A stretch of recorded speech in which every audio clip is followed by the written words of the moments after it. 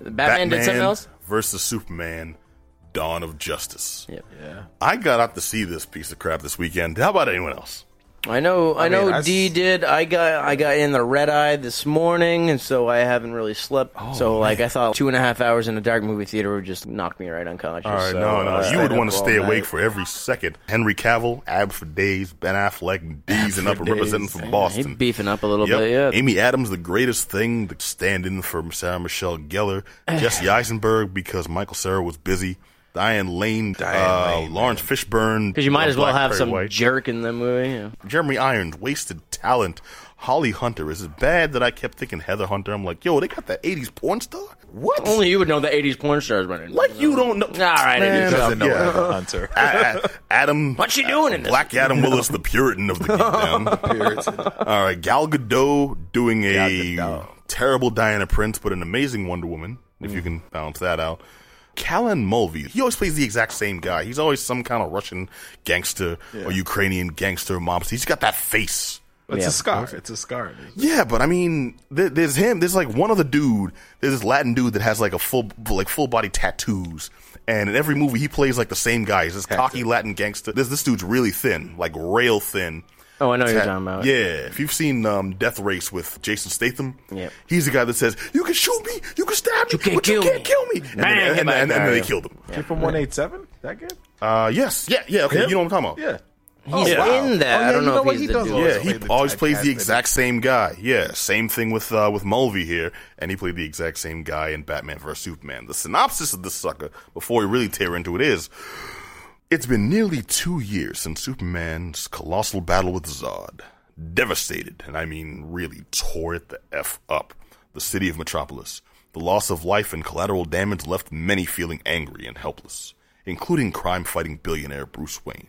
Convinced that Superman is now a threat to humanity, Batman embarks on... Oh, Batman's Bruce Wayne, if you didn't know. Just, He gave away the secret. I'm sorry. Batman embarks on a personal vendetta to end his reign on Earth, Superman's reign on Earth, while the conniving Lex Luthor, played by Jesse Eisenberg, launches his own crusade against the Man of Steel. Blah, blah, blah. They should just call it Eisenberg Ruins an Otherwise Good Story. Yes. Man, I agree 100%. What happened here? I agree 100%. If anyone... I hear Jesse, this is from a few people I like to read too, and they said Jesse Eisenberg's performance is one of the worst I've ever seen in my entire life. He's a good actor. Why was he a cartoon in this? I don't think he didn't know what he was doing. I don't think he appreciated it, though. I remember him saying something in an interview where he was like, he went to a con, and he was like being harassed by these people, and he was just like so flabbergasted by like how some of the fanboys would react, like, "Oh, dude, you're gonna be a crappy Lex," and he's like, "Well, I'm just doing my job." Like, I would think the same thing, but I understand mean? why they cast him after seeing the movie and listening to the dialogue. We all expected him to play Lex Luthor. He was Alexander Luthor. Yeah, you could have got the guy from Smallville to do that then. Well, no. Saying, well, no, for Lex Luthor, yeah. Alexander Luthor is Lex Luthor's son. It's the same person, bro. No, they're not.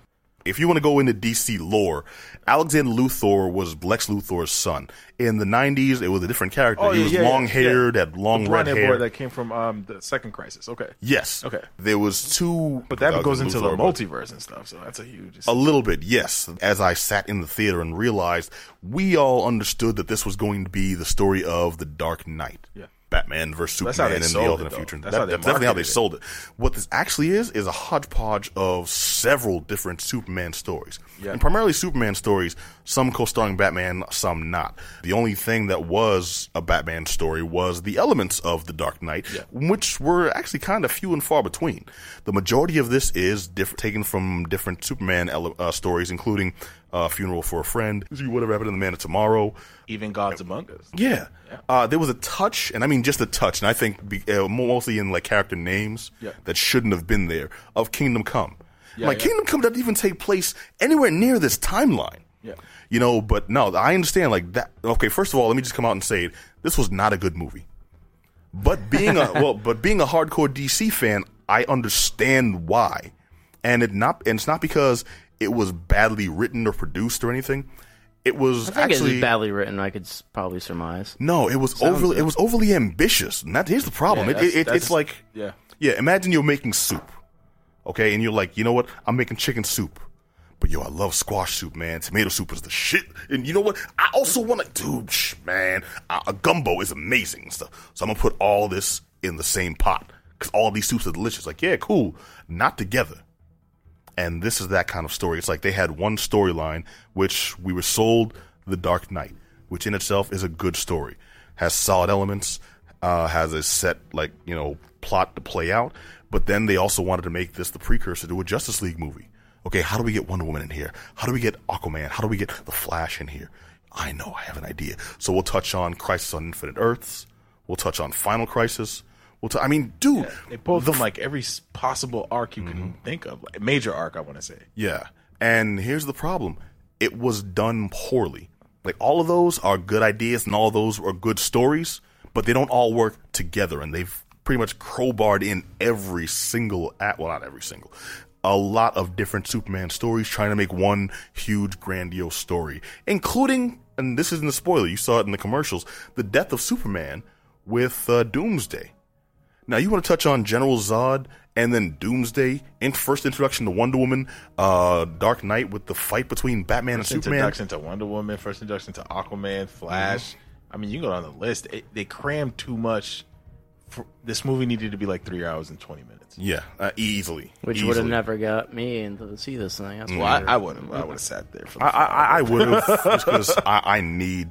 So yeah, I really wanted to see DC just like knock it out the park with this sucker, man. Because Marvel's just been whooping, just kicking their up and down the schoolyard, kicking their asses day and night. And then this would have been DC's like, no, sir. Excuse me. Time for retaliation. Boom in the solar plexus. And then they dropped the ball so hard. Why not they should have made it a two-parter. It should have been a two-part movie. I would be really upset if it was a two-parter. No, why not? Because at the end of the day, you're trying to set up for the Justice League. You know, you bring people in, but you need to properly explain characters, their relations, and focus the story a little bit. Because like I said, I was just like you in the theater. Wow, they pulled from that. Oh, wow, that happened. Yeah. I didn't expect the whole Doomsday situation to occur. I didn't expect that. Here's a question. Left field out of nowhere like a mother. Here's a question I have, though. Are we sure Zack Snyder's a good film director? And this is coming from a guy who actually really likes Watchmen. Watchmen. I'm not sure Zack Snyder's a good filmmaker. He does some good stuff, but like in terms of like telling an actual coherent story, one you're invested in, and like with all everything that goes into it and all the pacing, and just not something that looks good. Something that like tells an actually good story and tells it well. I don't know if he needs to be reined in. That's the thing. This is the okay. Remember we had the Matrix talk as to why I believe the Matrix was good, but the Matrix Reloaded and Revolutions were just crap. Yeah, because you keep the talent in check, you get legitimate stories. You let them go hog wild, and like every random idea they have is thrown in. And it just gets silly. Right. Same thing with Zack Snyder. Zack Snyder does good work when you keep him in check. I think this was the studio saying, you know what? No, we have ultimate faith in you. Do whatever the hell you want. And then it went AWOL. And not because he was trying to do a bad job. Not because he had bad ideas. He had too many good ideas and no editor. No one to say, you know what? This is a good idea. These other 46 ideas you have are also good. But maybe save them for a future projects, you know? Right now, just focus on this one. And here's what sucks. All his successful movies were focused movies. Like 300 was a focused story. Watchmen, big story, but very focused story. Yes. You know and perfect example of when it goes off the rails, Sucker Punch. Yeah, Sucker Punch was crap. They just let him do whatever the hell. I fell asleep. I love the way it looked.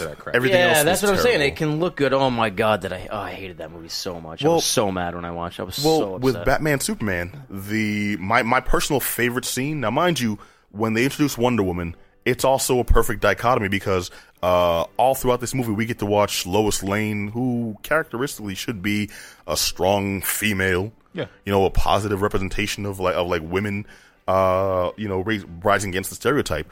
Lois Lane was just damsel in distress all day in this sucker, which kind of was bringing me down. She wasn't. She kind of took initiative in the movie. No, she tried. That's the problem. She tried and she failed almost every time she did. Because she's a woman. And that bugged the crap. It was a joke. It was a curveball from the left. The opinions of Adam Willis do not necessarily. But no, it's like I'm like that's completely against type. That was bugging the crap out of me, and then I realized what they were doing. She was the yin to Gal Gadot's yang, and Gal Gadot, when she was introduced, was supposed to be the strong, confident female representation here. Yep. And then when she was Diana Prince, which I thought was kind of a shoddy performance. She was, they painted her in those roles. You know, her acting wasn't that great, but the character they wrote for her was just the sure of herself, strong, focused woman. And I'm like, okay, so it's kind of crappy acting. And then I realized, no, Gal Gadot actually did a good job, but she put her all her performance into the Wonder Woman part. Yeah. And when we first see her as Wonder Woman, that's when the movie becomes the most Zack Snyder. But that's also my favorite part of the movie, because the theme kicks in, and as Wonder Woman just comes in. First of all, she saved Superman and Batman in one swoop, and I'm just like, what? I think the best scene of that whole movie is when Lois Lane finally walked in and saw the side chick. Yo, that face was priceless. Good reaction. And it was very brief. If you just didn't catch it, I caught it. And the only thing that was missing was somebody on the side being like, "World Star." Yeah. Oh, okay. The face that she gave Lois was classic. Yeah, like, dude. Okay, basically what it comes down to, I feel we've harped on a little too much about what disappointed us and all that stuff. This movie, I can't recommend people check it out, and I'll tell you why. Ben Affleck, phenomenal job, except for one scene. The one scene which I can't even fault him for, it was very obviously the writing, is when he's talking to Superman during their fight. And that's the problem. That's the only part that he talked to Superman, and everything else was no talking, no common sense, no nothing. And that pisses me off when you have a conflict that can very obviously be resolved, obviously, with a single conversation, and no one has that conversation. A million opportunities are presented to have it, and you're just like, dude, just say this. Like, literally, right now. Anyone in their right mind would say this, and they don't say that. That's when it gets unrealistic. That's when it gets silly, and that's when it bugs the crap out of me. This movie did that. There was so much like they built that entire. They spent a whole hour building how tense this fight was going to be, and then that one scene. I don't want to even spoil it. That one scene where he's not mad anymore. I'm like, what? He's not mad anymore? It was so coincidentally dumb. On, that's the problem. I will say the movie is setting up for something huge, and if you paid attention to certain scenes, I don't want to harp on it, but if you paid attention to certain scenes, you'll see what it's setting up for. Yeah, I just wish they could have made it a two-parter. No, it tries too hard. You're right. If they did, I wouldn't want that, but I definitely see the need for it, and I definitely see how that would have been beneficial. Ben Affleck did a great job. Huh? The Blu-ray? The Blu-ray comes out on the 16th of July this year, and apparently it's supposed to be rated R and inclusive of the deleted scenes. Yeah, they've already released a deleted scene online now, which is more confusing than the actual movie itself. Well, if they added that scene, that whole scene at the end would have made complete sense. Yeah. So, again, Snyder, your boy. It's a judgment call. I will say, if there are any reason to see this, Ben Affleck. Henry Cavill, he was likable in Man of Steel, despite how you feel about that movie. He was not likable in this. Gal Gadot did a really mediocre Diana Prince, but I loved her as Wonder Woman. If you like Xena, everyone's like, Xena should be the inspiration for Wonder Woman. They paid attention to those notes. They made it happen. And her in the fight scene made that entire part of the movie. The entire last third act of the movie was made by Gal Gadot. Yeah. And who saw that coming? Like, especially when she was cast, like, no, she's wrong for it. When it's like, well, they're crowbarring Wonder Woman in it, oh, she's wrong for it. Her in that, she made the end of the movie for me. That's all I can say about that. Amy Adams, not her best performance. Lawrence Fishburne, wasted. Jeremy Irons, wasted. I know. But, I mean, Diane Lane. I enjoyed him as Alfred, too. He was hilarious. His Alfred was okay. If they actually gave him something to do besides play, a mech fighter or whatever he was actually doing. Batman's. Yeah. I was getting ready to let it go. All right. Well, either way, when it comes right down to it, Jesse Eisenberg was the ultimate weak link in this. I understand why the character they had him play, but how does he know everything? He has access to the ship, and suddenly he knows how to use Kryptonian technology. He got access to the knowledge pool.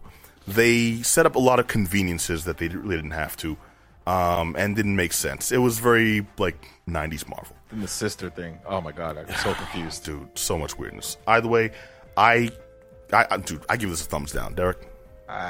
Watch it. If you're a DC fan, you'll love it. It'll make sense on a certain level. Were you not listening to what I said, man? I know. All right, okay. I know, but I'm a DC fan. I'm a huge DC fan. So am I, and I'm gonna give him a shot. I'm gonna have to agree to disagree on this one.